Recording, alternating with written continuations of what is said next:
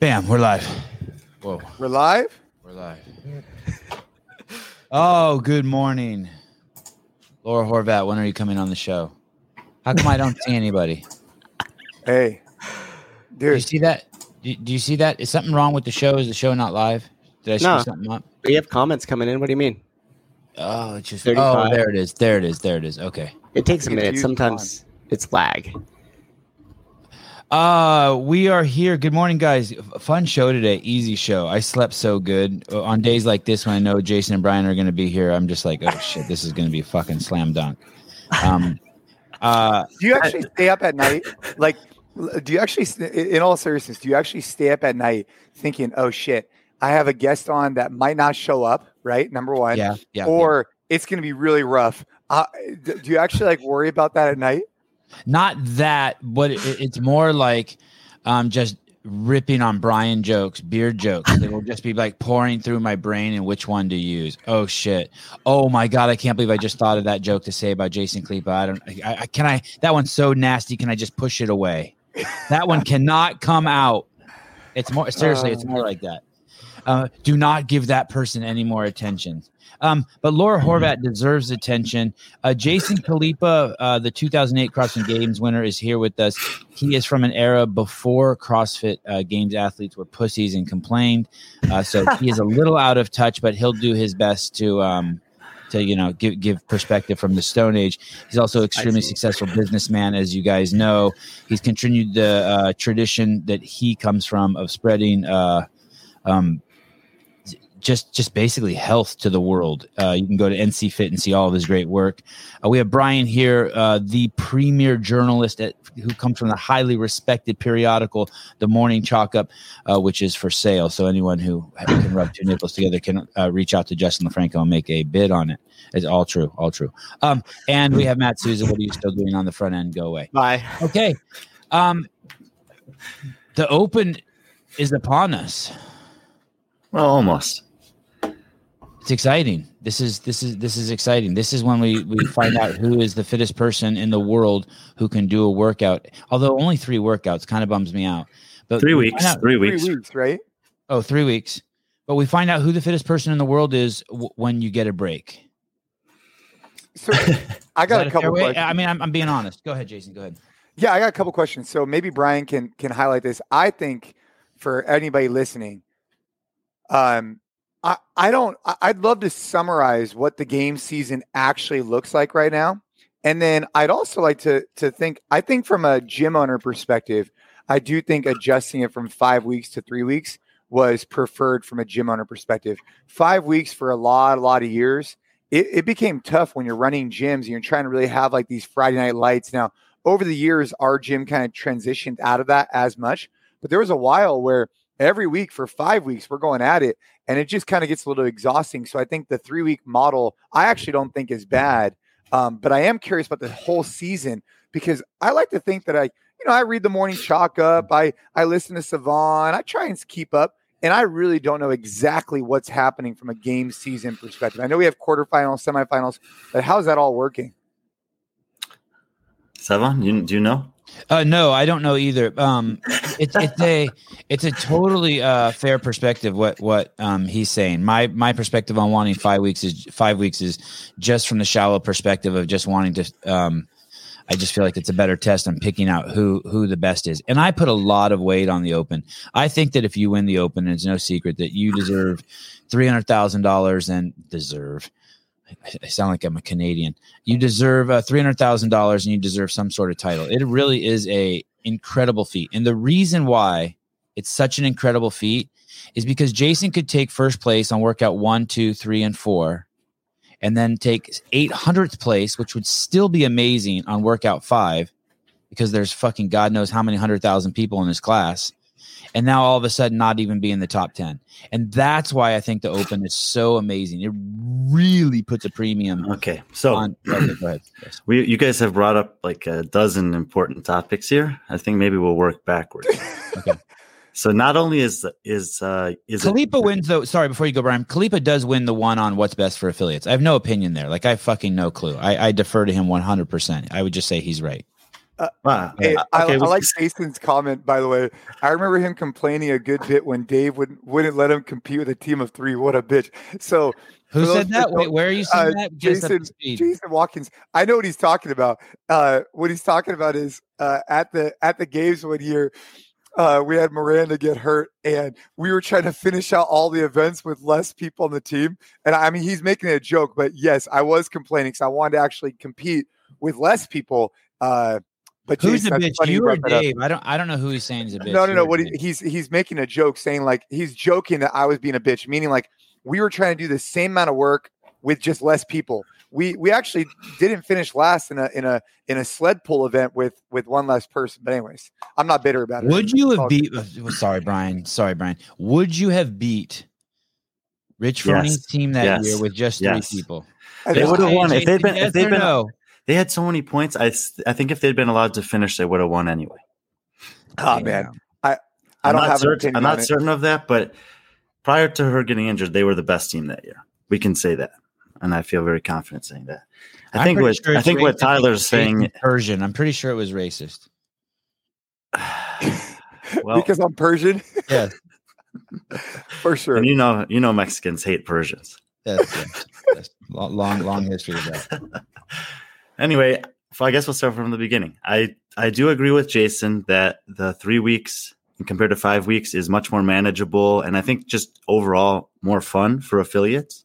It's easy to say, hey guys, for the next 3 Fridays we're doing this or whatever you want to say, but 5 weeks it gets to be long and you have to be like pretty bought in, and the workouts tend to evolve where the first 1 or 2 is very accessible to everyone, and by the third one there's something that most people can't do, which is okay. But then when there's still 2 more weeks after that and you've already had one you can't do, it's a little bit of a letdown for a lot of people. Whereas in this case, and if the programming this year is anything like it was last year, the first 2 are super accessible, and the last week tested people in a different way where there's going to eventually be a higher barrier to entry. But that was the last week, so it was seemingly more appropriate. Okay. I just want to start by saying something about the Open. So here's my opinion on the Open. I think the Open is, if I'm not mistaken, the largest sporting event in the world in terms of total participants as a singular thing. At its peak, I think it had 400,000, maybe, Savon. I could be wrong, or Brian, you might know. Yes, I think like 462 or something. Yeah, and one of the things that's interesting about the Open is that it wants to cast a wide net, and I'm curious what's going to happen with this year with HQ, because they want to make it inclusive, because they want to get as many people to sign up as possible. So normally the first workout's like, for example, 7 minutes of burpees, which oddly enough, when that workout first came out, I thought it was stupid. Then I did it a bunch of times because I want to try and set the best score. A bunch of times? Oh, I probably did it 10 times. Anyways. But I think they're going to try and cast a wide net and make it inclusive. But then they also want to test for the fittest. And so it is interesting, this dynamic they have where they need to incorporate some complexity, some challenging movements to really get the right people to move on to the next stage, right? Not just these, typically, for example, if it was a 7 minutes of burpees, that's going to cater towards one type of athlete versus heavier or more complex type workouts.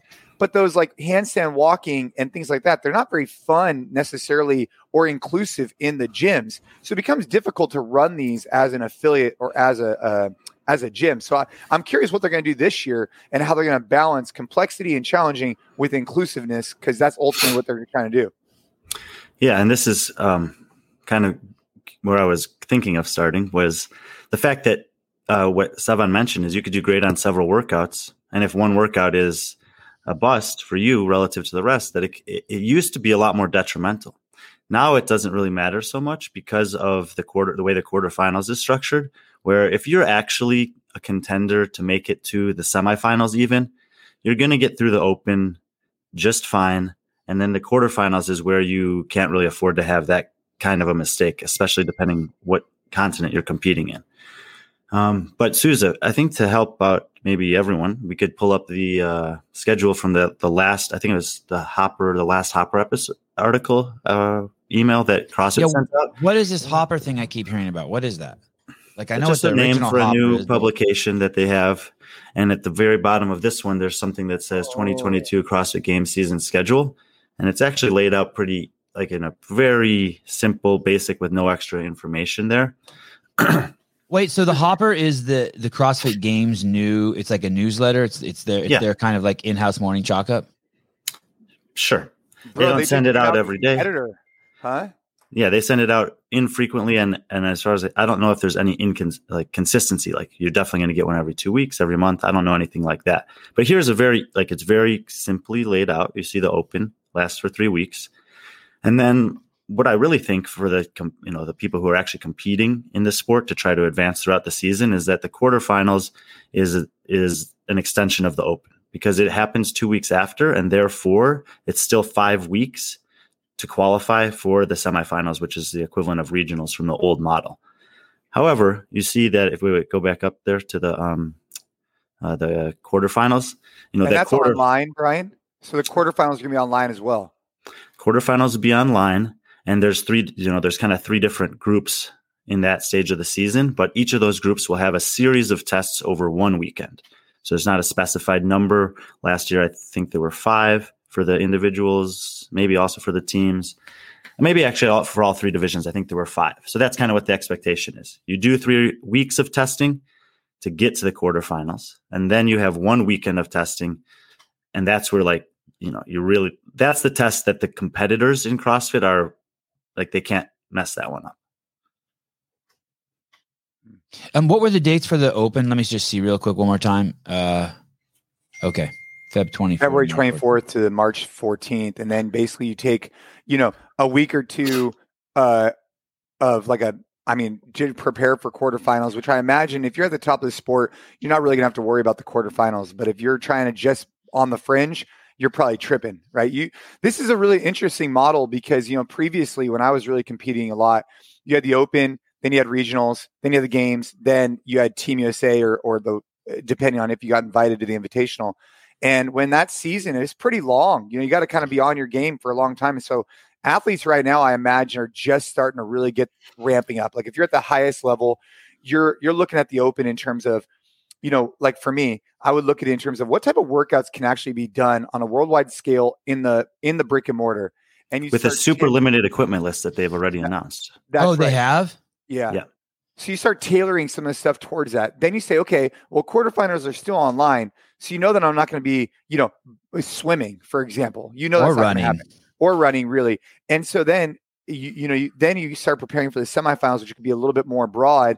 And then ultimately, when you start preparing for the games, that's when you really start doing significant amounts of work on odd object, long, slow distance type stuff, because those aren't really going to come up, I don't think, in the open. Most of the open workouts are going to be sub 20 minutes for sure. Quarterfinals probably will too. Semifinals will probably have one longer event, but for the most part, sub 20. And then the games is really where you're going to get a little bit longer events, I think. Brian, what is the longest open workout in the history of the open? Do you know?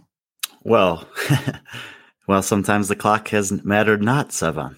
Okay. And in that case, there's people who've done workouts for well over an hour. But in terms of a fixed time domain, the 20-minute AMRAP is kind of the longest that they'd set. And honestly, hopefully even in those workouts that are for time, they're not meant to be taking more than 20 minutes. Okay. Yeah. And Sevan, just like from a gym owner perspective, we this year at NC Fit, we also have the NC Fit Collective, which we put out programs to gyms all over the world. And we had to do a really deep dive into, do we want to have the open workout as the main workout and have an optional workout? Or do we want to have the main workout be whatever we program and have the open workout be optional? And this is probably the last year that we'll have in one of our tracks, the open workout is the main workout. And then we're going to provide another option, because it is challenging as a gym owner to not know what's coming up on a Friday and just get the workout on a Thursday night and have to go out there and create a session plan for our coaches, make sure they're prepared to do it, and then execute it. But also what's really difficult is it's outside of our control what the workout's going to be. So you're going to have multiple heats. If it's long, how does that work? 1 year, for example, we had overhead walking lunges. It's very difficult to do in the confines of a brick and mortar. These are the concerns, I think, from a gym owner. So I'm curious how they approach it this year, especially without Dave being on board and the changes that have been happening at HQ. Jason, is that really, sorry, I'm going to push here a little bit. So those are the reasons. There's no other reasons. There's no I'm like, hey, you want a distance from CrossFit, or hey, you guys are going to start your own fitness competition. Really, it's the fact that it just comes out with too short of notice. Yeah, you're saying if they would give it in advance, that you would probably keep it. Well, I like the idea. We've been doing these workouts at our gym for a decade, right? And I think it's great and it's good community engagement and whatnot. But ultimately, our community has shifted over the years. So at one point, I mean, man, we'd have Friday night lights. I'd be in there doing the workouts. It was wild, right? But it also caused a lot of disruption in the gym, especially for athletes that really have no interest in competing. It caused a lot of like, what's going on, right? Because maybe they weren't aware of the games. Right. And so what's challenging about the Open from a gym owner perspective is that it's outside of our control in terms of workouts. Now, granted, it's only 3 weeks instead of 5, which is a big deal, makes a big difference. But it is difficult to try and program your week out and then have this outlier that you have no control over. And so they could hypothetically program something like wall walks, handstand walks, and overhead lunges, things that really don't accommodate the majority of the people in your class or GH or whatever. And they can't do GHC because they already give out the equipment list. And we would be at the kind of like the mercy of whatever that is. So that is a major factor, I would say. So it's not political. It's not ego is what you're saying. That's where I'm digging at. It's not like, fuck, I'm done with this bullshit. It's all practical because you do like the Open. You do want, it would be cool to participate, but it's just, it's not practical from a business perspective or for your members. Yeah. And it's also not as much of an interest for our athletes as it used to be. So for example, we used to have, you don't think that's bias on your part because your interest is waning and maybe so you're projecting it onto them or? 100%. Yes, absolutely. The owner, the head coach have to be bought in as well, right? I like it. Instead of being like, no. You're like, yeah, well. Yeah. 100%. Like when the head coach is really bought in or when I'm really bought in, right? Of course the athlete's going to get excited. It's like if you do anything, the more excitement they feel from you, like if you're doing a nutrition challenge, they're going to jump in. But if you're talking about a nutrition challenge, but you're not actually doing it or really living it or whatever, of course they're not going to be excited about it. And that's ultimately what we're seeing. In addition, do you have any games athletes in the NC Fit collective inside of those gyms that you have in your California gym specifically? Do you have any game, people aspirational games athletes? We have a handful. Yeah. Okay. Absolutely. Okay. But the thing is, Savon, I think what's also important to note is like, our members' interests have shifted, right? A lot of them joined us 10 years ago when they were 25. Now they're 35. They have kids. They might not look at the Open the same way. They like doing the workout, but it's also important to note that if you're not a technical affiliate, that you have to then film all these if you actually want to upload your scores. And so there is a factor there, right? I think they've actually made a new amendment this year so that that's not the case. Really? You can do the workout anywhere in the presence of someone who's done the online judges course for this season, and that's as good as doing it at an affiliate with or without a video. Well, then there you go. So people are going to hate that, but you know what? My immediate thought is I love that. Well, one of the main reasons, I do think it's positive. I think one of the main reasons they did that is because there are still parts of the world where gyms are closed, and so if you have forced to do it in your garage or somewhere else, that they needed to, like you might be a member of an affiliate, but not have access to that affiliate still. So you need a place to do it. Hey, Lauren, I agree. Like good coaching can adjust just fine. I totally get that. A good coach can adjust a workout just fine. Totally agree with you. At some point, though, you start saying to yourself, as a business owner, I want to be in control of as many factors as I possibly can with my business. And this is one that's outside of my control, and I'm choosing to pull it into my business.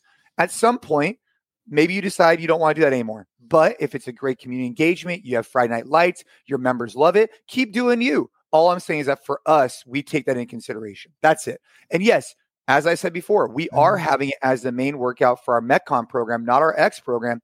So I'm still on the train. I'm just saying we're having good conversations about how long we're going to be on it for. That's it. And you have a nice back and a nice baby. I have a nice back. Yeah. Lauren. Oh.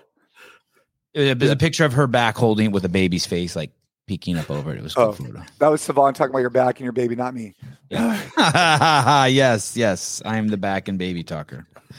Okay, Brian, I'm liking it. I'm digging it. We're starting to get a hold of it. Brian, to address Jason's question, is it our fault? Like, I'm so tired of hearing people say what Jason said, but I'm in the same boat. Like, this is so hard to follow. Are we just being babies, or is it hard to follow? Because I agree with Jason, but like I want to take some ownership for it. Like, come on, really? It's just an open quarterfinals, semifinals. How hard is that to follow?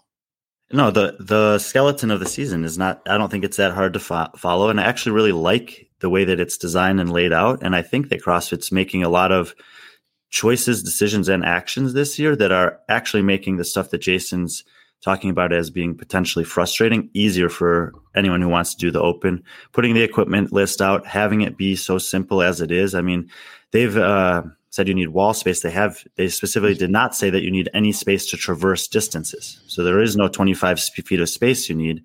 And what I see here is that the things that are on the open list is also in a way communicating to people who are serious about the sport and the season what's on the quarterfinal list. So the stuff that's missing from there, like the rings are only listed for the adaptive division for the open. Presumably, you can assume those will be in play for this quarterfinals for the individuals. Same with ropes, GHDs, feet of space that you need to traverse, wall balls, rowing, those types of things that are all missing from the open. And those things that are missing are all of the things that are going to be really, really difficult logistically if you don't have access to a gym, which we already said is the case for some people around the world. So that's fairly accessible in terms of equipment.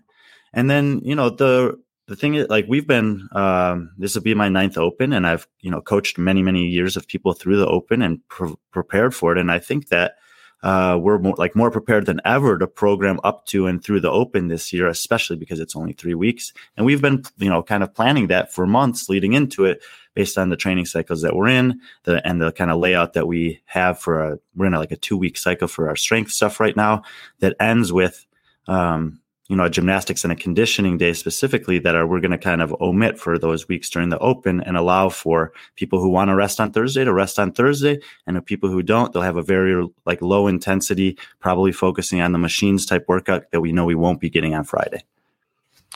Hey, Savon, back to your point. Are we being babies? I think, yes, we are. I think that it is relatively easy when you look at it the way they have it. Hey, we're going to do an open, which is going to be 3 weeks of this. Then we're going to go to quarterfinals that are online. Then you have semifinals that are in person, and then you have the games. However, I think the reason why some of us kind of make it seem like it's a bigger deal than it is because of the back and forth and our preconceived biases and all this thing that's gotten us to this point right now. If you just came into the picture, someone say, hey, what's the sport of fitness or CrossFit Games? How does the process work? Big, well, it starts here, it goes here, it does this. Big, okay, cool. But if you were back in the day where it was just the games, remember that, Savon? Yeah. Then anyone show up. You're saying it's changed so much that we can't figure out where we're going to land. The people. That's right. Then it goes to sectionals. Then from sectionals, it goes to regionals. And all I'm saying is that I do think at this point they've done a really good job solidifying it. But I think the reason why we make it a bigger deal than it probably needs to be is because of just all the changes in the last couple of years. So, and granted, there's been a lot of factors that are outside the game's control that have led to that, like COVID and all kinds of challenges. So I guess what I'm trying to say is I could take some ownership and say that the season doesn't seem as difficult as before. But I think the reason why I've gone back and forth is because, for example, they just released another sanctional and they just kind of solidified this whole structure. Semifinal. But that's to your point. Yeah, so that is to your point. All I'm saying is that I come with some biases because I've been around the industry for so long that I think if someone new came in and looked at this, he'd be like, oh, okay, that makes sense. It would be nice. They need to kind of put out a, and maybe they do, and I just haven't seen it, but just a weekly letter, just completely ignoring the teams, completely ignoring the age groups and the kids and all that. And just every week, or have someone who's available to go on all the podcasts who just tells you what's going on. They need a really, really solid, 1-page release every week of just what's going on. In first place is here for men and women, just somewhere that you can latch onto, like the UFC, there's the top 15 in every category, but they only focus on the top 3 and the athletes get upset, but who cares? This is for the fans. Yeah, Mercedes-Benz has to have the airbag 10 years before the Kia has it. I mean, it just is that way. This is going to be a really important year for the games, in my opinion, because yes. And I'll tell you why. I think you'd probably agree. So there's a lot of people that are currently in CrossFit as affiliates who've been in for at least 3, 5, 7, 10 years, a lot of them. And these people were bought into the culture, the community. But the challenge is that CrossFit's a business and they were sold, and there's certain now changes that are going to occur. But a lot of these affiliate owners were bought into Dave and the way he did the open, the way he did things, which is fine. And that was his way, and people knew exactly what they were going to get. And I think a lot of affiliate owners enjoyed that. But this year is going to be really big because I don't know how many affiliate owners are going to feel as bought in to the open and the process as they did 2 years ago, 5 years ago, 10 years ago even. And so I'm wondering, based on what we're talking about, and I know there's gym owners on this YouTube right now, like CrossFit Anna. I totally get it. For their gym, dude, this is a great community engager. It brings people to the gym. They fire people up. They bring their friends in. Hell yeah. But it stems from the head coach or the owner. So how many of these head coaches and owners feel like there's been a lot of changes in CrossFit? Maybe they're not in alignment with the Dave being removed. I don't have an opinion on it. I'm just saying. And they're not going to get as behind. You have an opinion. We just haven't dug it out yet. Of course I have an opinion.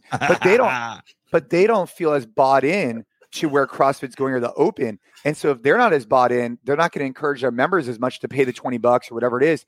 So I'm wondering what the open numbers are going to look like this year. I think it's going to be a really pivotal year. They're good. I hear they're good. I hear they're very good compared to the last 2 years. Well, you're not going to hear if they're bad. I don't know. I mean, good point. Good point.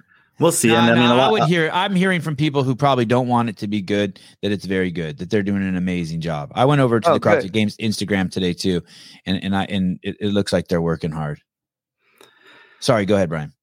No, and I mean, we'll see. There's still 2 weeks till the open starts, and a lot of people sign up right towards the end or even the first weekend after the first workout's announced. So I don't like to get too ahead of myself in terms of that stuff for now, but I think that, Jason's right. Whatever community you're a part of, if the leader of the community is not about the CrossFit Open this season, then most of the community is not going to be either. And if they are, then they'll get a lot of buy-in.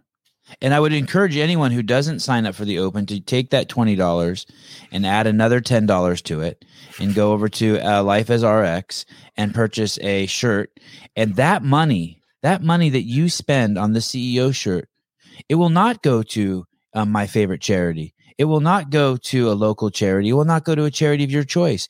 It will go into my hands, the money I make, into my pocket, and I will spend it I will spend it at people who provide services to my family, like the guy who teaches my kid jiu-jitsu, the people at the farmer's market who pick the watermelons and bring them in the car. That's how I will spend your money. So you can have that nice shirt, and then I will take your money and enhance my life with it, and then spend it at local businesses in my area.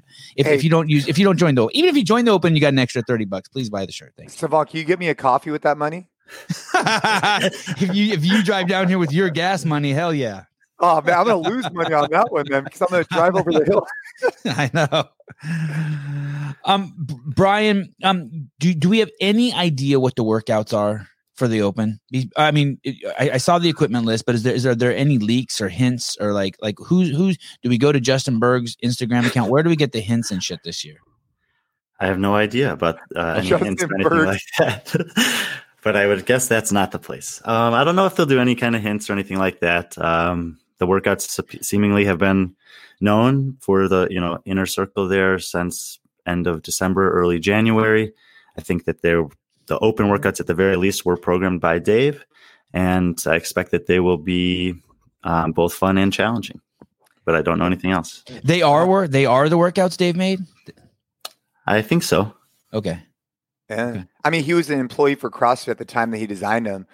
Do they own the rights to that work? I mean, not to get all businessy, I'm just curious. Like, by the way, Fitness Junkie's asking a question. Jason, from a business standpoint, do you feel it's ideal to not run a Friday Night Lights if you were coaching another business?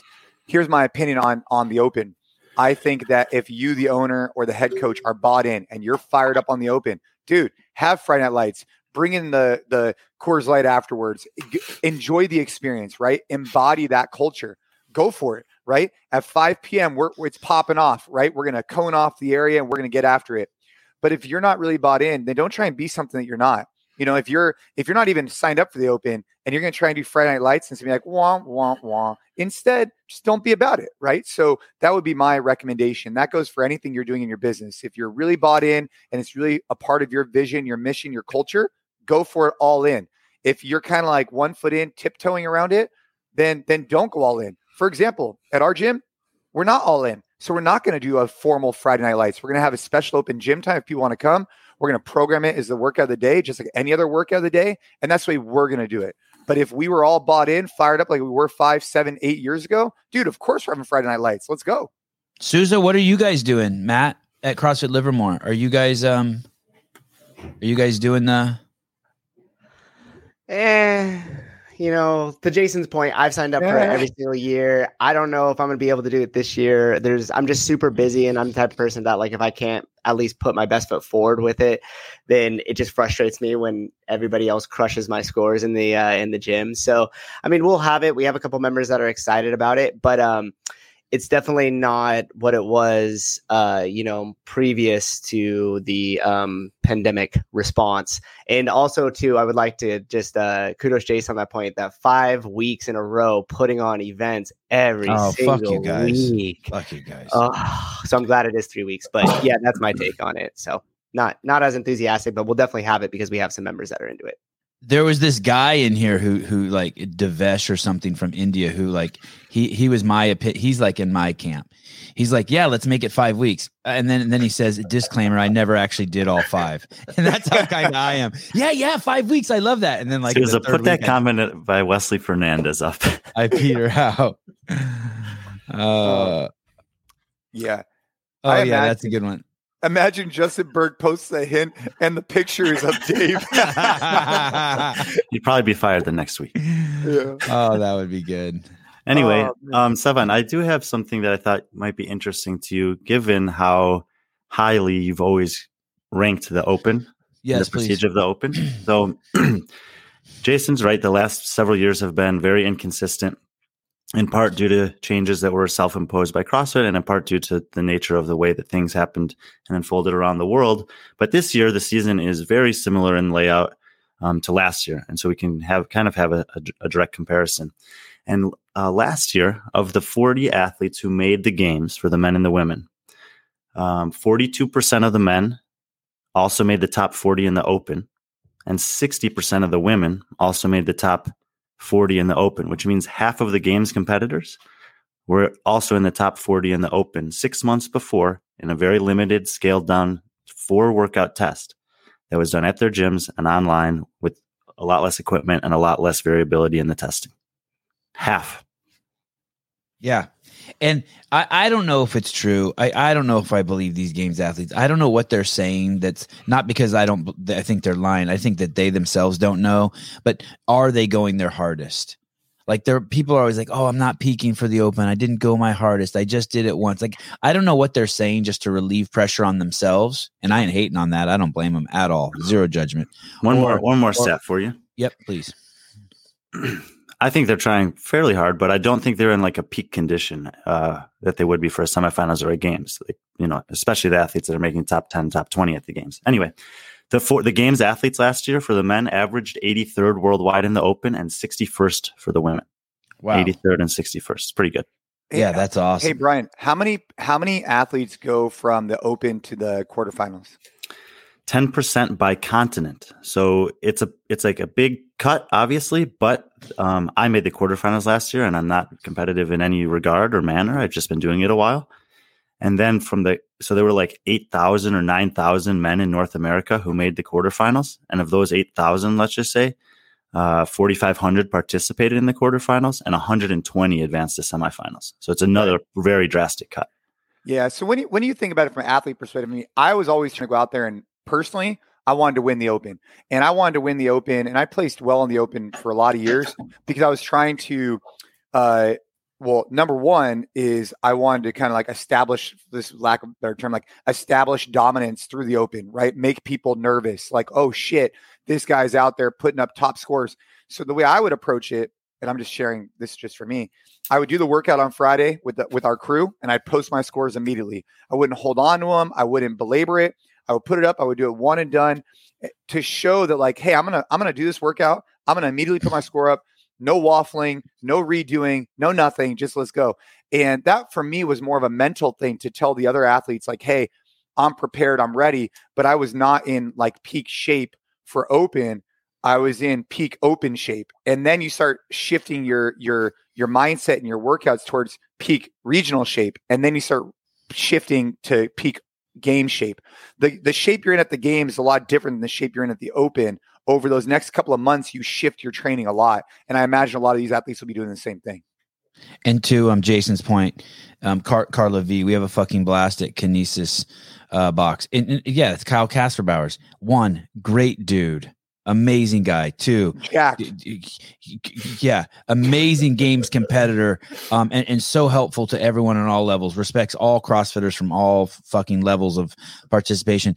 And 3, he's on the affiliate jock. That guy's like he's like some sort of he works for CrossFit. I mean, so, but yeah, if I went to that gym and I didn't even want to do the Open, I'd probably get sucked up and do it because that guy is such a great cheerleader and such a great ambassador of CrossFit. Yeah. Do you follow him on Instagram, Sevan? I probably do, but I don't. The other thing about him is people he's who have blue check marks. The other thing that I really respect about Kyle is he's very confident in expressing his opinions and his thoughts about things, and he doesn't do it like in an empty manner. He has solid ground to stand on, and he's prepared, I think, to have a conversation about those things. So I think he's just a high integrity guy all around. Yeah, we had him on the podcast. Great guest, very smart. Not a pussy. But he's old school. He's from Jason's era. No? Yeah. Hey, when you used to win the games for a box of crackers. Yes, Jason. Dude, when you used to win the games for a pair of Do-Win Oli shoes, that's what it was. Slightly used. Hey, the FGL, is that the functional? No, what's the FGL? Florida Grid League. Florida Grid. I know that like grid doesn't really exist hardly anywhere else anymore, but there still is the Florida Grid League going on. So I'm not sure if that's what they're referring to. I don't know what's going to happen. It's going to be this year's going to be. It's going to be interesting. There'll be fun numbers to look at. I do think more people will register this year. I do think than last year. Yeah. Oh, I mean, yeah. I don't know how it could not be. Well, I mean, I definitely think that there will be more people, but I definitely think you have to take into consideration OG affiliates. Like, if you're an OG affiliate owner, one of the challenges you're running into is that you're so connected to CrossFit. I mean, Sevan, you've seen this left and right, where the owner feels like they actually are a piece of CrossFit. The challenge is that CrossFit's a brand, it's a methodology, it's a business, it's all these different things, but it changed their life. It saved their life. They lost 100 pounds. So what happens is they get this deep connection with this thing that they don't own, have any rights to, and frankly, it's a for-profit business. So when that for-profit business starts making decisions, they start feeling like it's impacting them personally, which is very difficult, which is why you saw a lot of people be so frustrated about Dave. So I'm wondering how many of those OG affiliates that used to be the main drivers of getting new people into the Open, I really am curious how many of them are going to do it this year. Right. I mean, from the stuff I've been seeing, a majority of the gyms that have like hundreds of people sign up are already on their way towards that again. Okay. Yeah.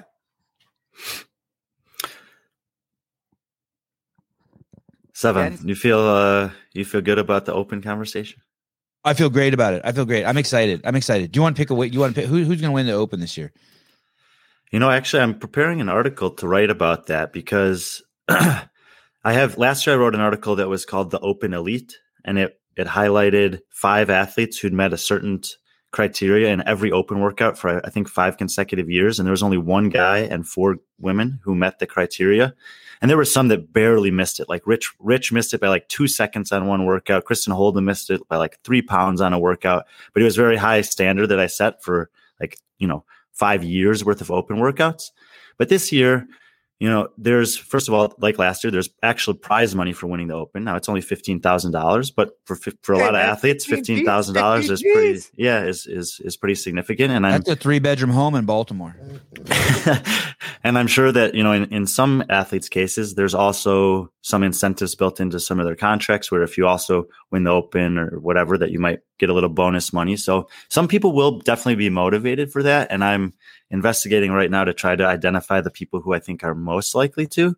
I don't necessarily want to give them away now, but I think that there's a high probability. I will. And I think that there's a high probability that the winner of the Open this year for the men comes from Canada and for the women comes from Australia. Woo! Oh, Tia and Vellner. I did not say any names, and Vellner would probably be like third on the list of Canadian men I think might win the Open. Hey, Brian, did Tia end up? Did she end up competing? I haven't been tracking well enough. Did she end up making the? I know that she supported the team that made it to the Olympics for Australia for bobsled. I understand that she was on that. However, the driver gets to decide who they bring as like the right. So she was not selected to actually compete at the Olympics. So she worked and qualified their team for the Olympics, but she was not selected. And that's apparently not that uncommon in that sport because you only get the one team or whatever. Wait, so I thought that, okay, that's kind of not cool, right? So she helped this woman, the driver, make the Olympic team, make the Olympics. And then that team qualified, but yet they didn't bring the team on to the actual Olympics. I know that there's a detailed explanation of this in a Morning Chalk Up article, but I'm not sure it's that mean. But so I don't exactly know the details of it. But I think that she did what she needed to do to help the Australian team qualify, and ultimately wasn't selected for the team. Oh, all right, I got to go check it out. But this has happened. I mean, this has happened in other sports too. In swimming, sometimes whatever a relay team qualifies, and then they end up selecting a different person, an alternate or whatever. So I don't think it's totally unprecedented. But for us, who would think obviously it'd be incredibly cool to have the 5-time games champ also be an Olympic competitor in a summer and a winter Olympics. Yeah, it's a little bit of a blow. I love the way Liz spells her name, Samuel. That's how I think of it when I say it, Samuel. Brian, do you ever get shit? People will. Do you ever get shit for working at the Morning Chalk Up, or get shit for coming on the show from outside people? I want to be super duper clear. I love it that you work at the Morning Chalk Up. I love it that you do other podcasts. I mean, and I've been very vocal about this. It just adds integrity or depth to, not integrity. It adds depth and perspective to what you bring to this show.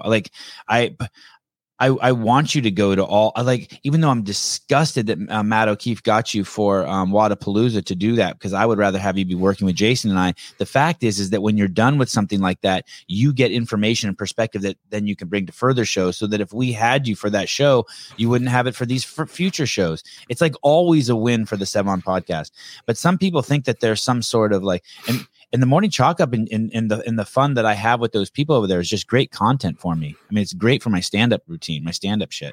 So do you ever is there anyone in your life who takes it seriously? I cannot believe you go on the Sevon podcast. I cannot believe you work with those people at the Morning Chalk Up. Do you get any of that? Yeah, both of those. Anonymously, anyone close to you, your dad? Is your dad no, I cannot believe you work at the Morning Chalk Up? Okay, I cannot believe it. There's no one that's a immediate family or anything that says anything like that. They're just happy that I'm, actually working and not the low life taking money from everyone else.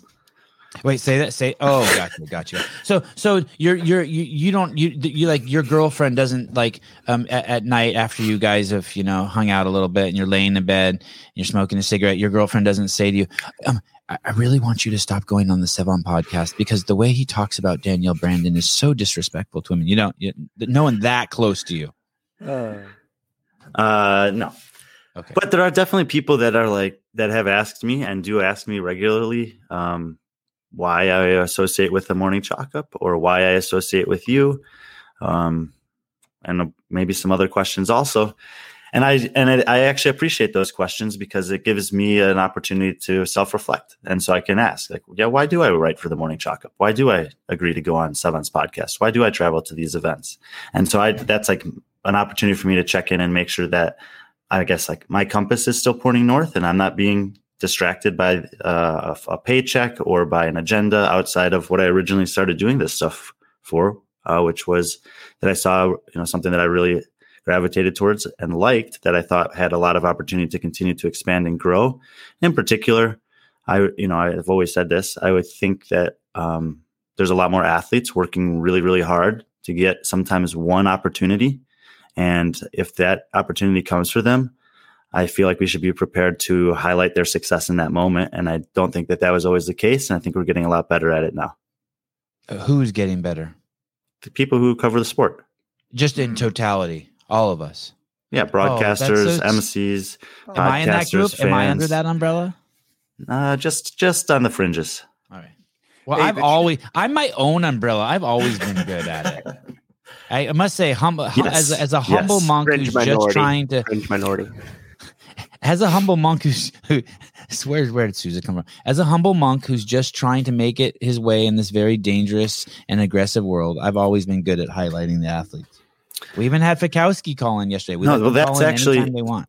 Seven. That's actually exceedingly true, and anyone who's watched your behind the scenes stuff over the years can see that while these documentaries are being made, and even before those are being made, to highlight the 1, 2, 3 in the sport, like you talked about with the UFC, you were talking to more people and therefore communicating to the rest of the world different personalities, different lifestyles, what it takes to get there, what it means to be there, and all those other conversations that you had. And in fact, it was your idea for the Trolling the Leaderboard segment on the CrossFit podcast in 2018 that encouraged me to reach out to you, because what I saw there was finally someone who had a platform to talk about all the cool stories of the Open, apart from just the winner week to week, which was basically all CrossFit was putting out at the time. And so I said, wow, this is a cool opportunity. But then you got really distracted and talked about like your mustache and stuff for 35 minutes. Unacceptable. Your beard looks really good right now, Savon. For those of you who are just listening and not watching, it's like the perfect length right now. Before you had it a while ago, it was way too long. Then you didn't have it at all. Coming back. Yeah.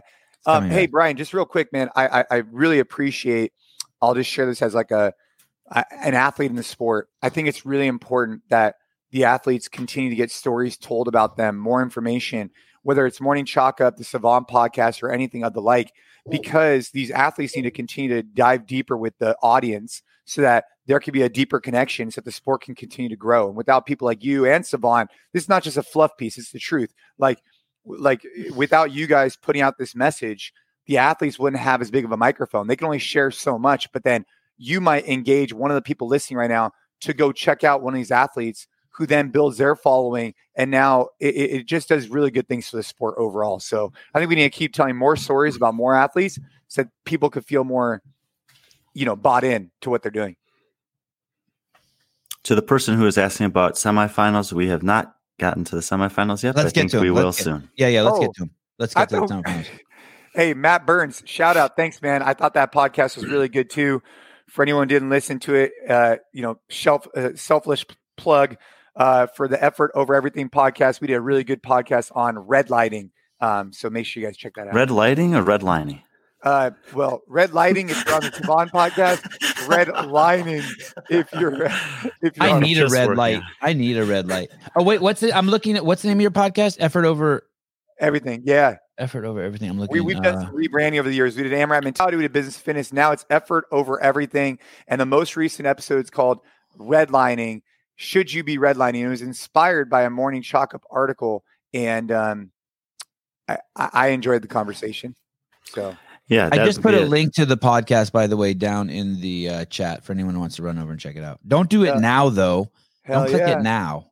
Click it later. Okay. And you definitely should, because I think it's something that a lot of people misunderstand, and that there's a lot that can be learned about that concept and that approach to fitness.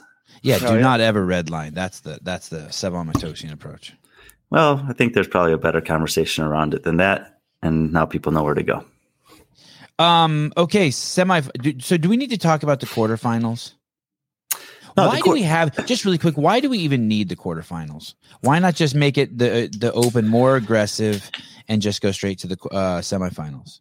I actually like the quarterfinals layout. Like I said, it doesn't take away from the time frame in which we're advancing people through the season. It used to be 5 weeks of the Open. Now it's 3 weeks Open, 1 week off, 1 week quarterfinals. You still have that 5 week time domain where you have to be good enough to make it through.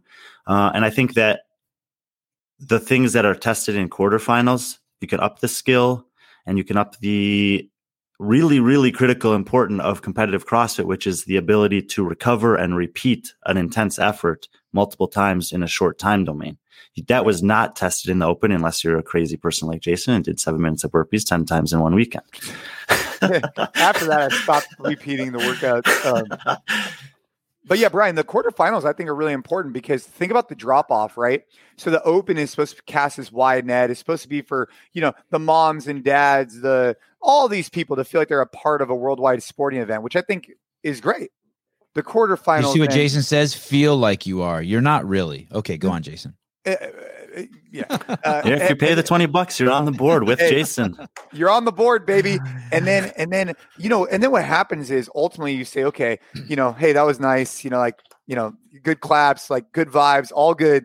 And then we go to the quarterfinals, and that's where people who are really taking the sport of fitness, I'd say everybody who goes to the quarterfinals is probably taking the CrossFit space seriously. If you're in the top 10%, you have aspirations to compete in the sport of CrossFit. Whereas if you're in the bottom 90 or even the bottom 50, let's just say, you're probably just doing it as a fun community event. You're enjoying it. So I think the quarterfinals definitely play their part there because then the games team can know their audience better, right? They no longer need to cater for the masses. They can now start identifying what they should put out as a better test because then you have a live event coming up with the semifinals. Well, and let me give you an example and a little counterpoint to that because I think that the quarterfinals is still a big, broad group of people.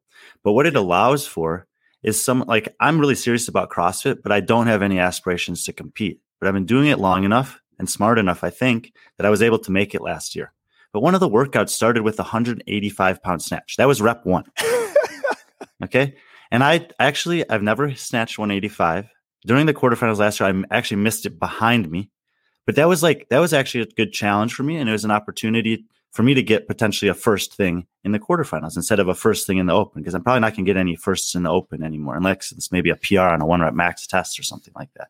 So there is a group of people who maybe even though they're not that competitive, they've been doing it long enough that they're really good and they're competent and they have good pacing and strategy and execution of these workouts, and they can make it through and be tested in a different manner. Because I don't sign up for a lot of competitions. I don't go to any weekend-long competitions really.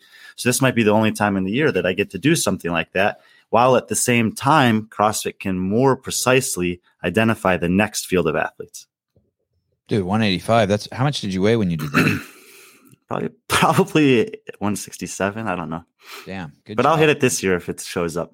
Hell yeah, you will. Have you hit it since? Have you tried it since? I've hit 175 a dozen times and 180 once. I've only tried 185 one time, and I didn't one other day, and I don't think I hit it, but I didn't hit it. But it's right there. And I did hit 165 like 10 times in a pretty intense Metcon the other day. So I think I'm on the right track. In a row or no, singles. It was 10 rounds, like an AMRAP, and it was one snatch at 165 starting the AMRAP. But there were ring muscle ups and strict toes to bar and other things in there that would detract from my ability to hit that high of a percentage under fatigue. So how's your shoulder health? How's your shoulder health? Very good. Yeah. Mm.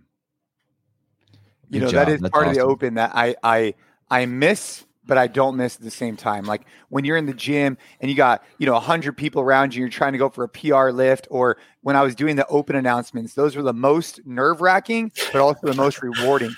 I mean, dude, those ones were so nerve-wracking because it's just you and another person. But then, hey, get a little uncomfortable. So I hope you hit that 185, Brian.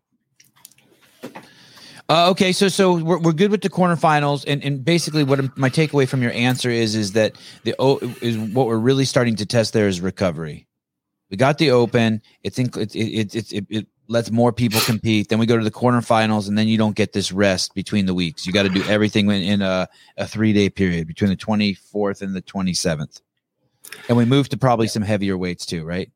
Yeah, heavier weights, higher skills, more complex combinations of movements. And the one thing that is like unknown is if they'll mandate that you must do these 2 workouts on Friday, you must do these 2 on Saturday, you must do this one on Sunday. Like I think they had that last year. I can't remember if they had that. Let's not use that word mandate. Let's why not? No. That's you're creating something in your head, Sevan. You taught me about this. I know. Hey, Sevan, did you see that every single county by us removed the mask mandate except for Santa Clara County?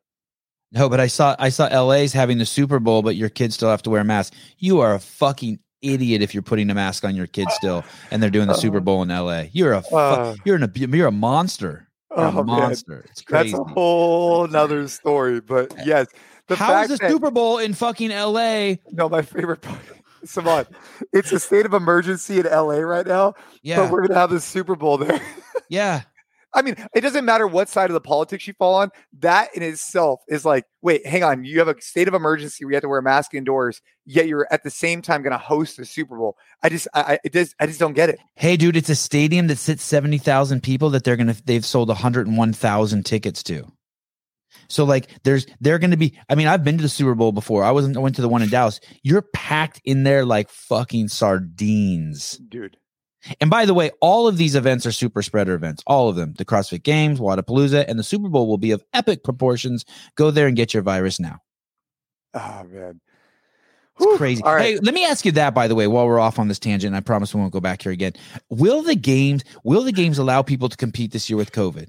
Is there going to be this nonsense where you test positive and you can't compete? Or are they just going to is there going to be testing at the games this year? It's so unfair to the athletes. I think I think by then, especially in Minnesota, I would hope that they just like, it's one of those like, don't ask, don't tell, like just let it ride thing. I think that's what ultimately is going to happen, because what's going to happen is you're going to don't ask, don't tell. You're so 1990s, Jason. I love you. Or what? Maybe that wasn't the right term. No, that's perfect. For us old school motherfuckers, that's perfect. Don't ask, don't tell. Are you gay or do you have COVID? It's fine. Just don't tell us. Welcome to the CrossFit Games. But if you don't test, then you don't know, right? But if you test and you feel perfectly fine, it could just it could create this controversy. So no, I don't think they're going to test. But hey, Eric says, "Come on, guys, they're handing out N95s to everyone." Travis, you know, my favorite thing was the LA environmental disaster. The LA mayor. Did you see this one, Savon? The LA mayor took a picture with someone, and he got a bunch of heat because he's like trying to do the whole mask, nonstop. And he said he was holding his breath when he was taking a picture with the guy. Sorry. Hey, that reminds me of like I'm sorry for all the Mormons out there. I love Mormons, but Mormons do this thing called soaking. They're not allowed to have sex, so that they found a way. If you just put the penis in the vagina and sit there and don't stroke it, it's not sex. It's just called soaking, and it's legit, and it gets you past some of the biblical obstacles that would be having sex. It's like that. Okay, so for everybody listening, I am not anti-mask. I'm not anti-vax at all. Just logical, just a little bit logical. I just think that the fact that our county hasn't removed the mandate, but every other county has, is really outrageous. Or the fact that you can hold your breath with a picture and it's all good. That's all politics, by the way. All politics. That they don't give a shit about your constituents. Oh man, are they covering their nose too? Otherwise, I don't know. Okay, man, I heard there's 400 million masks in the ocean already. Do you think that's true? Jesus, can that be that's true? The worst thing I've heard today. I know, that is painful, right? Eric says those N95s are going to end up as toilet paper for the homeless after the game. You cannot make this shit up. He held his breath. Okay. So Brian, have you heard anything about that? In all honesty, will they be testing, or is that? I don't know. No update in that policy. Okay, it'd be nice. I'm on the same page as you. I hope not. Yeah, it'd be nice if they didn't. I mean, look, all we had to hear was from Justin Kotler the other day. He had two athletes who were competing at the games. One of them felt very, very sick and was unable to compete. The other one felt totally fine but failed the test and was unable to compete. Yeah, should be up to the athletes. I mean, Jordan was out there with the fucking death flu. Michael, and people Jordan. make responsible decisions anyway. I mean, Ricky was really sick at Wadapalooza, and they called it the day of the competition. You know what I heard? I heard that the reason why Ricky got sick at Wadapalooza is on his way to Wadapalooza, he went swimming in the water at Madison, and that's why he got sick. Okay, let's go back to the summertime. Hey, real quick, Savant or Matt is asking, would you like to see grappling or wrestling in the games? We've definitely, Savant and I have talked about this. I actually think, Brian, we all spoke about this. I would like to see some form of combatives at one point in the games, but it probably won't happen. But I think if you're going to test for the fittest on earth, some level of combatives would seem to be an appropriate measure, but at that point, you might it might go down a whole different tangent. But I think if you're going to test for fittest on earth and not test any sort of physical combatives, I think there could be an argument for that. I don't think that there should be at the games, but I do agree. I do think there's a place for it, and the Spartan guys doing it. And I would like to see Jason like go the over there. wrestling. I'd like to see Jason go over there and enter that, by the way. Yeah. Jason, if you got to roll with Nicky Rodriguez, you're so fucking cool. Were you scared? Sorry, Brian. Were you scared? Just real quick. Were you scared? Would you be scared, Savon? You're fucking terrified. I was scared for you. I was scared for you. I was scared for myself. Okay, good. You're normal. Okay, good. That makes me feel better. Okay, go ahead, Brian. Sorry. Jason, if we asked you to do a max L-sit hold today, would you beat your time from the games back 10 years ago? No, dude, I held a minute that time because I had been adding L-sit holds into my training for like the previous 6 months because I wanted to strengthen my hip flexors. And dude, there's no way. Did you win that, Jason? I mean, He did. And he was very clever. He took off his shoes and socks, which was no rule about competing without shoes at that time. So he had a little extra leeway before his heels hit the plate. He's not just all muscle; he's brain too. Yeah, all good, man. That was an interesting event to win. I actually liked it, especially because I like the stuff that comes back around that Greg wrote about in the early 2000s. And even though I think it's absolutely insane that he thinks a 3-minute L-sit is possible, it was always a part of the core curriculum. Yeah. Clive just said the craziest thing ever. You're crazy. He says this common sense should surely reach the States by the summer. I apologize, Clive. There is no common sense in the States.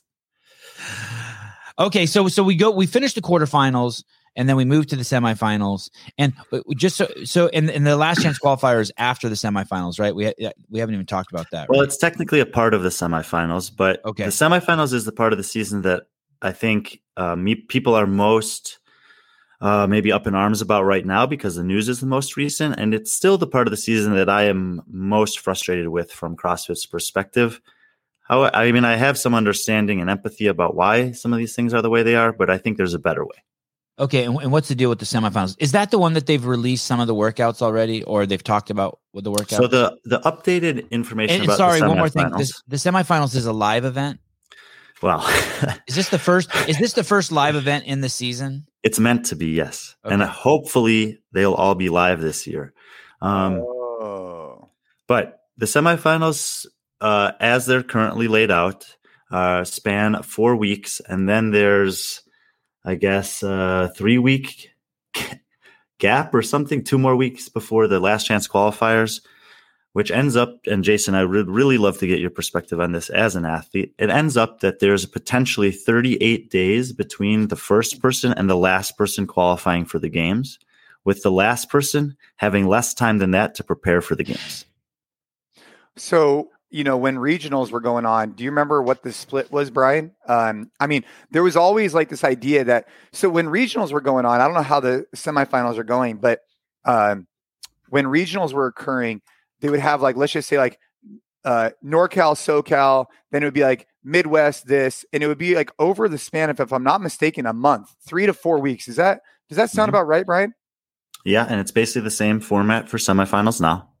And, I would say as an athlete, I wanted to go in the second week. That was the week that I wanted to go because I was able to watch the first week, be able to see how the athletes performed on the particular events, look at their times as an idea, test it a little bit the next week in the gym, but not so much that I'm just belaboring. I had gone one time in week 1, week 2, and then one time week like 4 or whatever. You have so long to dread on these workouts and to test them that you overthink them. And so I would like to go like week 2, but I do think there's a disadvantage for the people that go. There's an advantage and disadvantage if you go last.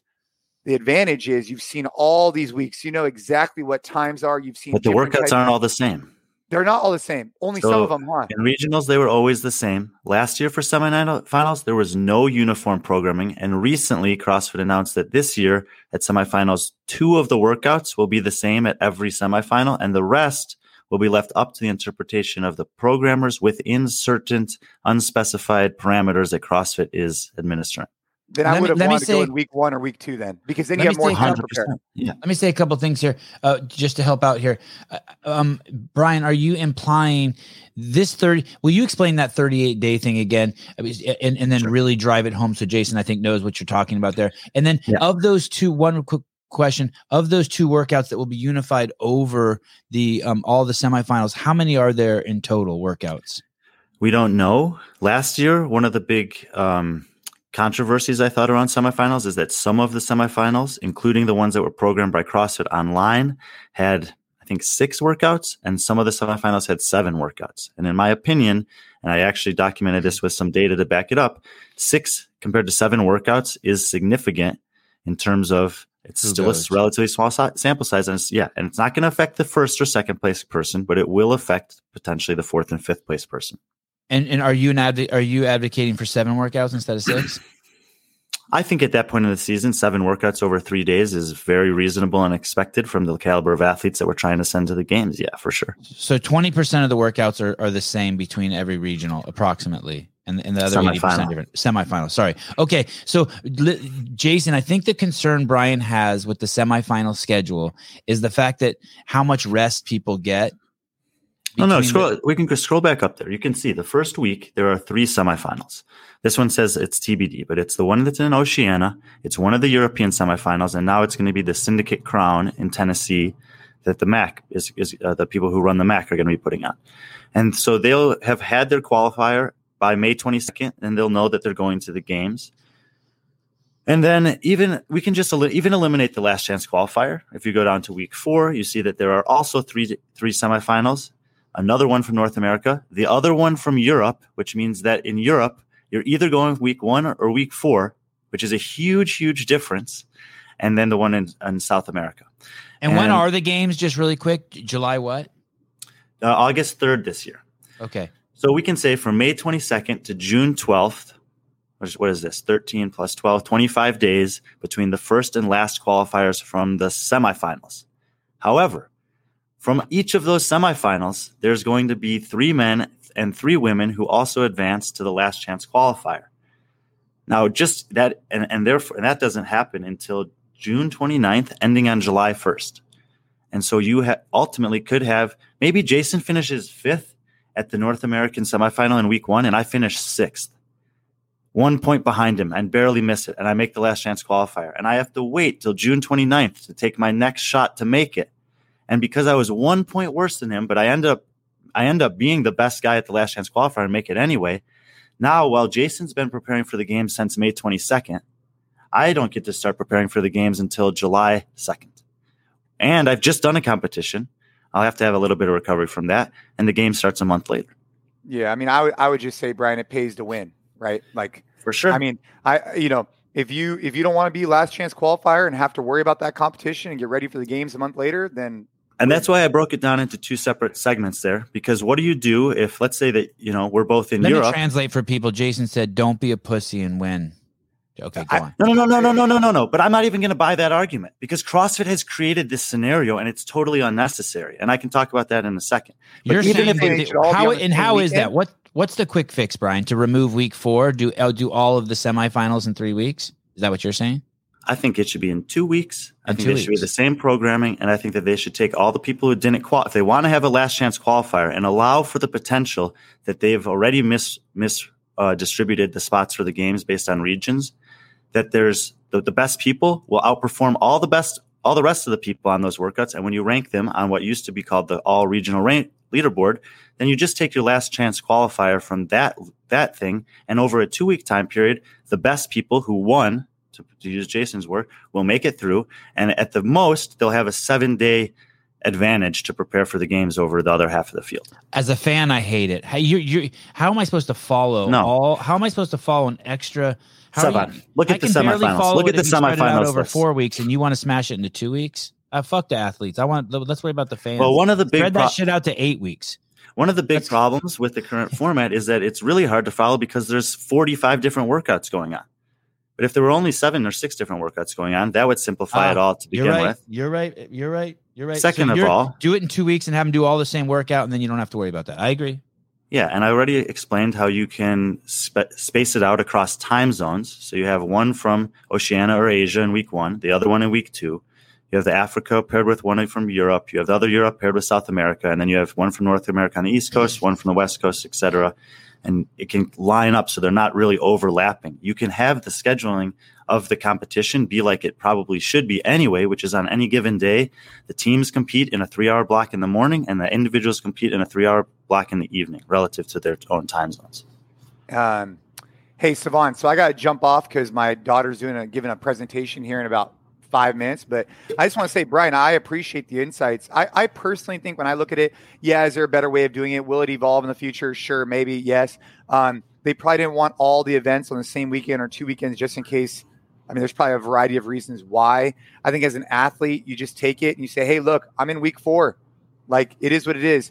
My preparation is going to be adjusted because of that. Or maybe I'm in week 1. My preparation needs to change because of that. And there's pros and cons to all of this. But ultimately, man, you got to take what's in your control and just go out there and go smash it. I guess that's just would be my outlook as an athlete, is that what weekend I go is outside my control. What's in my control is how I'm going to prepare for that particular weekend. I'm going to smash that shit so I don't have to go to the last chance qualifier and go right into the games and make it happen. So that's a little bit of positivity to end on. But positivity. Hey, always positivity. Hey, make sure you get that CEO shirt so I get my cup of coffee, you know what I'm saying? And maybe a little bit of gas money to get me over the hill, Savon.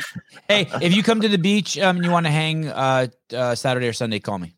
Yeah. Hey, Brian, it was great catching up with you. Susa, hope you're doing great. Everybody listening, hope you guys have a great day. Savon, I'll catch up with you in a little bit. You're the best, Jason. Thank you, brother. See you guys. See you, Jason. This is a good question, Brian. Can the athletes cherry pick which semifinal they go to? What's the process of which semifinal they go to? First of all, completely agree with Jason's perspective on the athletes. And that's exactly how any athlete or coach combination should be approaching it. And they should not be the ones complaining or criticizing the season layout. They should just be reacting to it and preparing for it. That's what we have opportunities for people like us to have conversations like this, not because we want to say CrossFit's doing a bad job or that they could do a better job. We're just kind of seeking out, is this really the best way? And does it really make sense to have this much time pass at that point in the season for that caliber athlete? We're just asking questions. As far as the seeding goes, it's a little bit uncertain because of the language that's used in the rule book.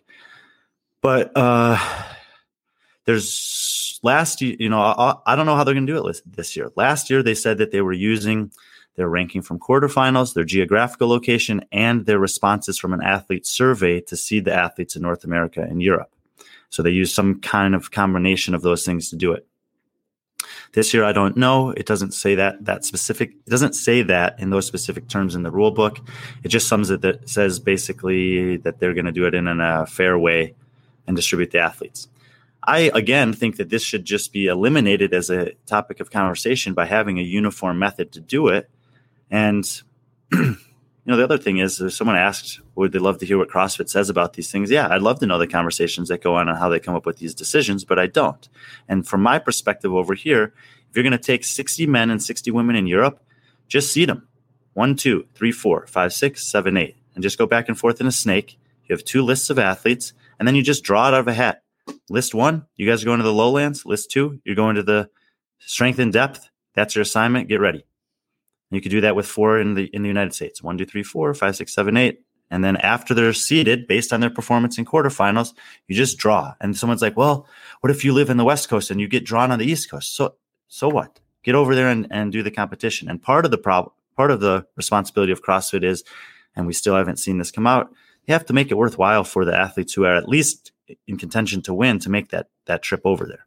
Semifinals is one of the biggest competitions of the year for the athletes, and there's not really any financial kickback from that, including the fact that even if you make the games, you're not guaranteed any money at the games. It's tough. It's weird. Someone is not going to be happy no matter how they do it. First of all, let's just say that. Maybe. And of course, there's the logistics of putting on the event. 100%. And we should talk about that too, because the other thing that recently happened with regards to semifinals is that they announced the last 2. And the Granite Games is going to be back this year in week 3 of semifinals in Minnesota. And we know that the team there has experience and capacity to put on a good event. And then they've announced that the Syndicate Crown is going to be happening in week 1, and that it's basically going to be run and organized by the same group, which comes out of 12 Labors CrossFit in Maryland, led by Wilson Pock, who's recently done interviews with Tommy and Sean on Talking Elite Fitness. He actually was on with us last night for the morning chalk up, and we'll have an interview with him coming out next week. And they they also run the Mid-Atlantic CrossFit Challenge the next weekend, which is also in Tennessee. I love the fact that they're doing it in a place where they know they can host live competition. And I respect the fact that given the limited time in which they had to make this decision to, find a new semifinal host, and the fact that there's not that much time between now and when the semifinal is going to run, that they went with someone who has a lot of experience doing it, because it's not easy to put on these events. Who are you talking? You're talking about Wilson Pack and his team. Yeah. Yeah. Do you know him? Yeah. Does he like me? Yeah. It's all about me. Good.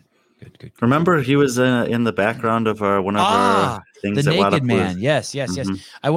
Who's it? Sorry. My grinder date. This is totally self-serving. Who's in charge of the media over there? Would I contact that guy and be like, hey, can I send someone over there with an iPhone to do behind the scenes? Who do I talk to about that shit? I don't know. Do I talk to Elaine over at DEI at CrossFit HQ? Like, where do I go to? I don't know. I'm not sure. All right. I'll send Wilson.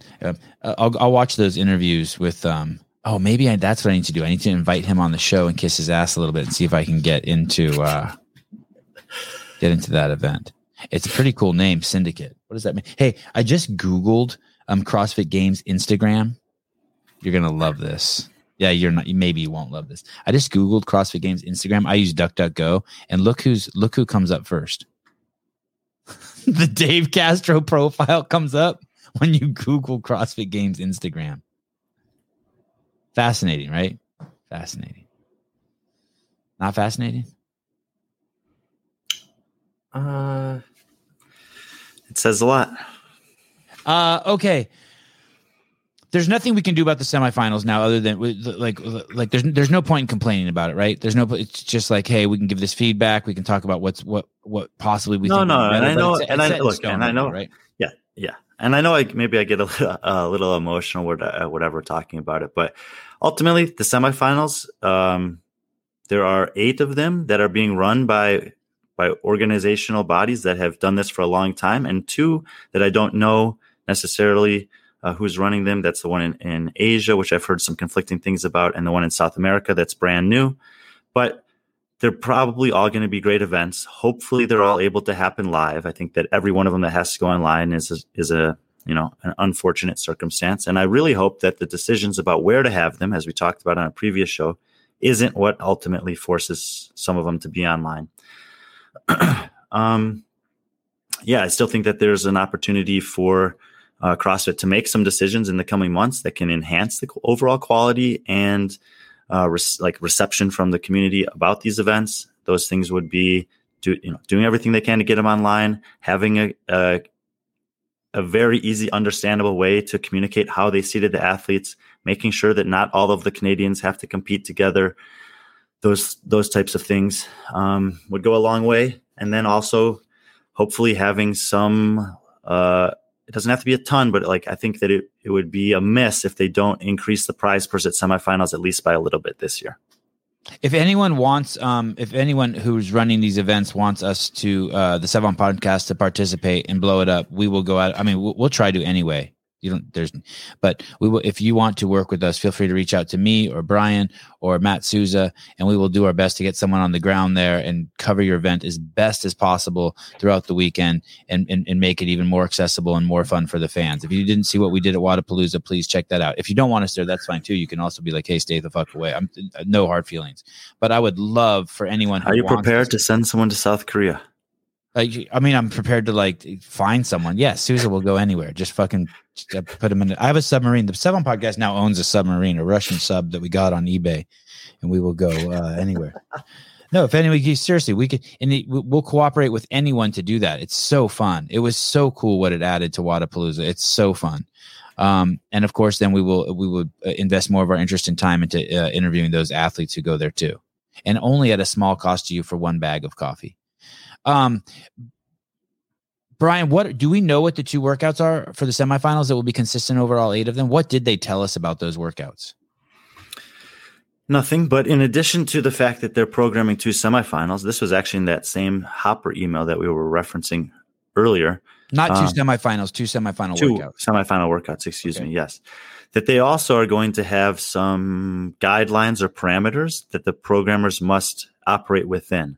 And I think this is important. There's two notable things that really jumped off the page. Well, there's more than two, but there's two that I'll talk about that jumped off the page last year that people were, and including me, were a little bit critical of.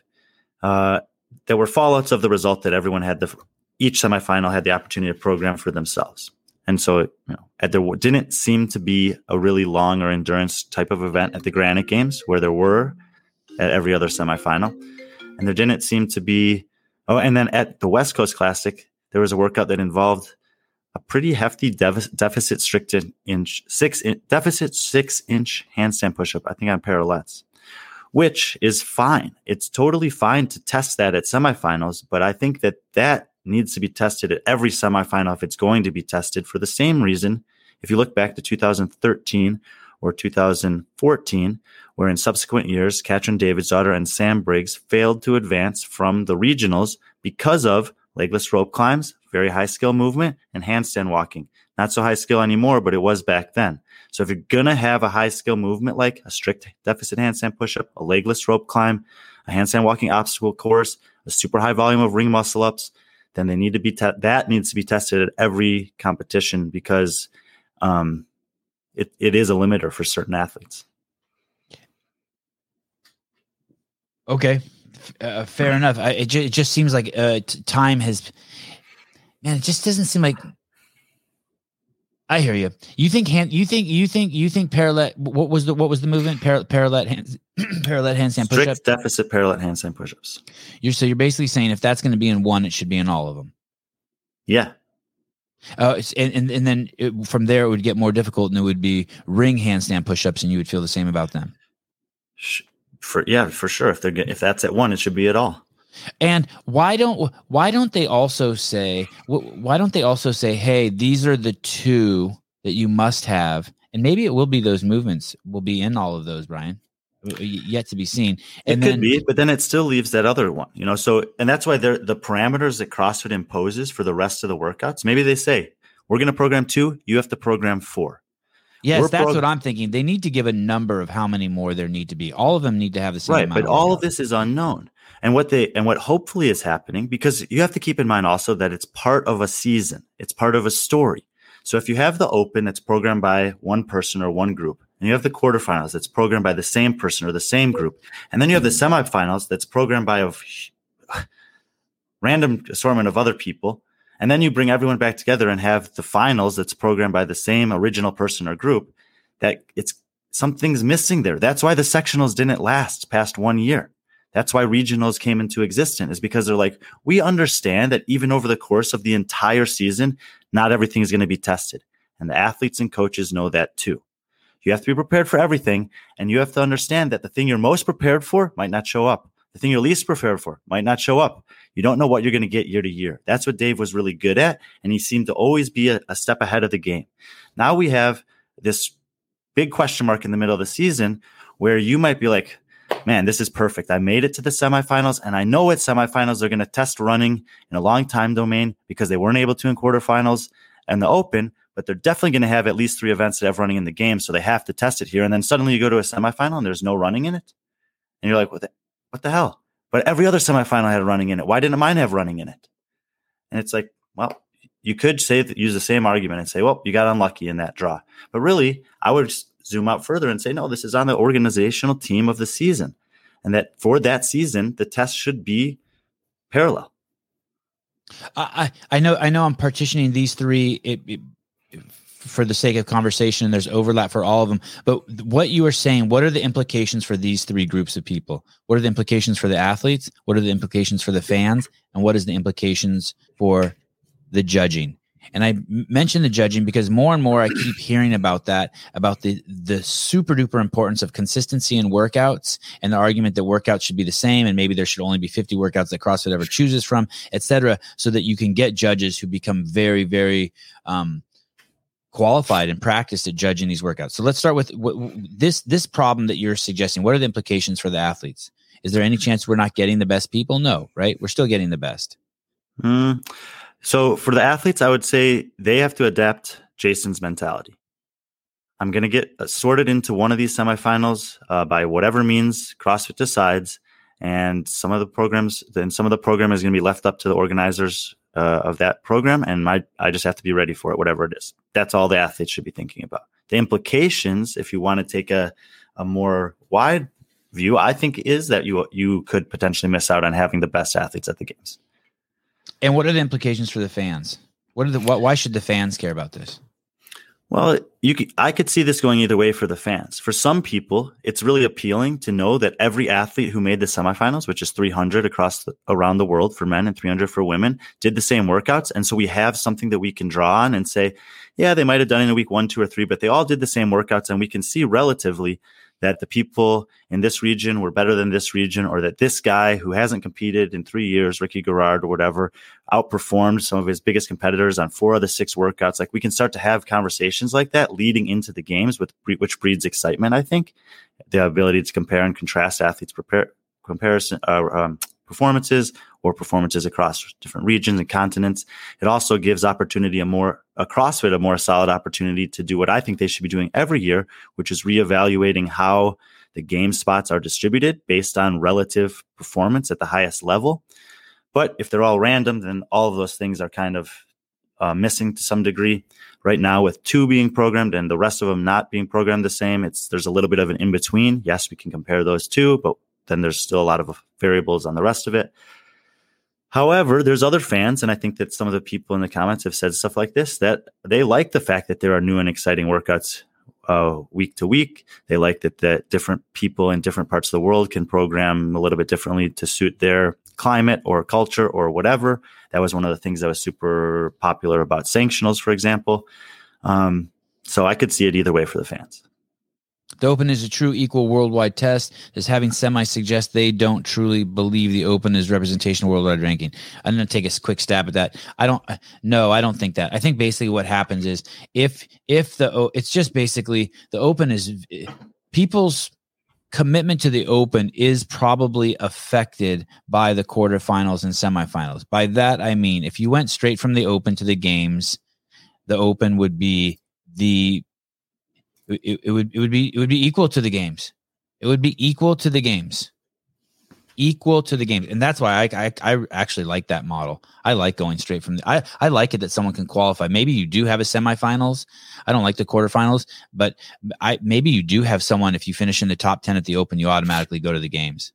I mean, I like that. I like giving more clout to the Open, but I don't think it's that they don't believe in the worldwide ranking. I think that you undermine, and that's with the bias. I'm using that word, undermine, the power of the Open by having quarterfinals and semifinals. I don't say that in a derogatory way, even though I'm couching it like that. Go ahead, Brian. I wanted to say something about the, like, they send out those certificates to the fittest in every country. Mm-hmm. Yeah, that's cool. But I don't even know what they're basing that on necessarily, because, I mean, and I don't think he did last year, but, Rich was right up towards the top of the Open last year. Mm-hmm. But he chose to compete on I guess he would have been, there were still 3 other guys from North America ahead of it, or from USA ahead of him. But like, let's say he'd finished 2nd instead of 5th in the Open last year, and then chose to compete on a team the rest of the season. Is he the guy who gets the fittest in the USA, or is it the guy who places the best in the games from USA? And there was something weird like that in Canada, right? What was it? Well, yeah. Adler won the Open, but Vellner was the fittest in Canada or something. So there's all these little incongruencies that pop up. Overall, no, the Open is a good test, but I don't like it as a qualification to the games, because I think that it misses out on some of the key components that you're going to want people who are competing at the games to have, which is the ability to recover quickly and perform again, and the proven ability to compete in front of a live audience and when you're lining up next to your other competitors. Well, would we get better judging if we had consistency in the events? I think so. That's the last area that you wanted to address. And so there's several reasons, especially with the layout as they have it now, that this could be where there's 4 weeks, and therefore there's a possibility for judges to judge at more than one of the semifinals. If there's 2 weeks, they could still do it. They could have 5 judging teams that go, they're in Oceania 1 week and Asia the next, or they're in Tennessee back-to-back weeks or whatever, which, by the way, is going to happen. for the syndicate and MAC this year. But also then CrossFit, who would be in this model programming all the workouts, could have something prepared visually, aesthetically, a little course online that says, if you're going to judge at semifinals, you got to run through this course, or you have to attend this Zoom meeting where we're going to go through the workouts, talk about judging standards, etc. So they have the opportunity to prepare a little bit more ahead of time for those things, and then hopefully be more consistent when it comes time to actually judge as well. Someone from one of the semifinals just reached out to me. Nice. Yeah, that was quick. Thank you.